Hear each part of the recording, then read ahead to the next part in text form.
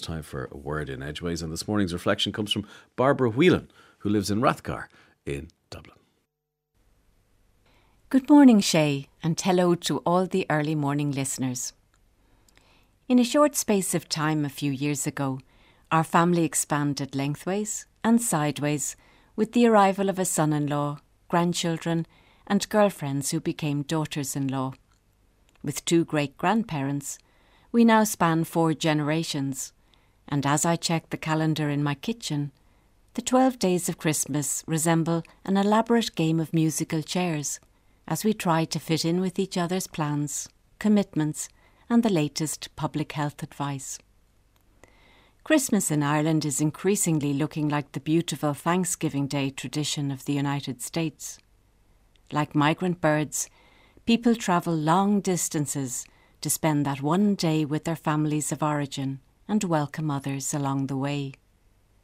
So in the coming days, journeys will be made to airports around the country to meet one of the numerous incoming flights from the UK, Europe or further afield, and countless real-life scenes from that perennial favourite, Love Actually, will be witnessed and reenacted.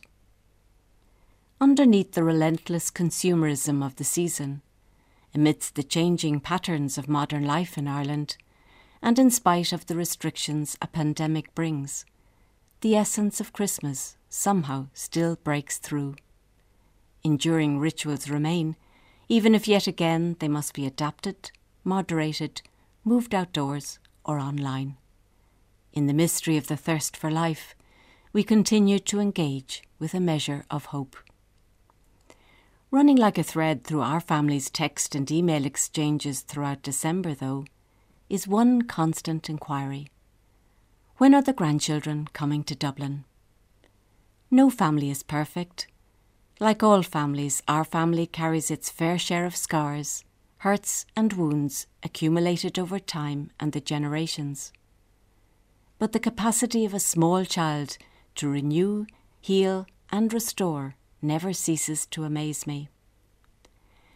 At Christmas time, as always when they arrive, the older grandchildren will knock on my front door. They will be delighted when I answer and feign surprise at who is there, and yet, still small and quite rightly the centre of the universe, they will look slightly puzzled that I didn't just know it was them. Then they will march in and hug me somewhere around my knees, threatening to unbalance me. I'll scoop the smallest up into my arms and welcome in their parents. As I do, I'll call to mind those much-loved words from the prophet Isaiah that we sing and say year after year at this time.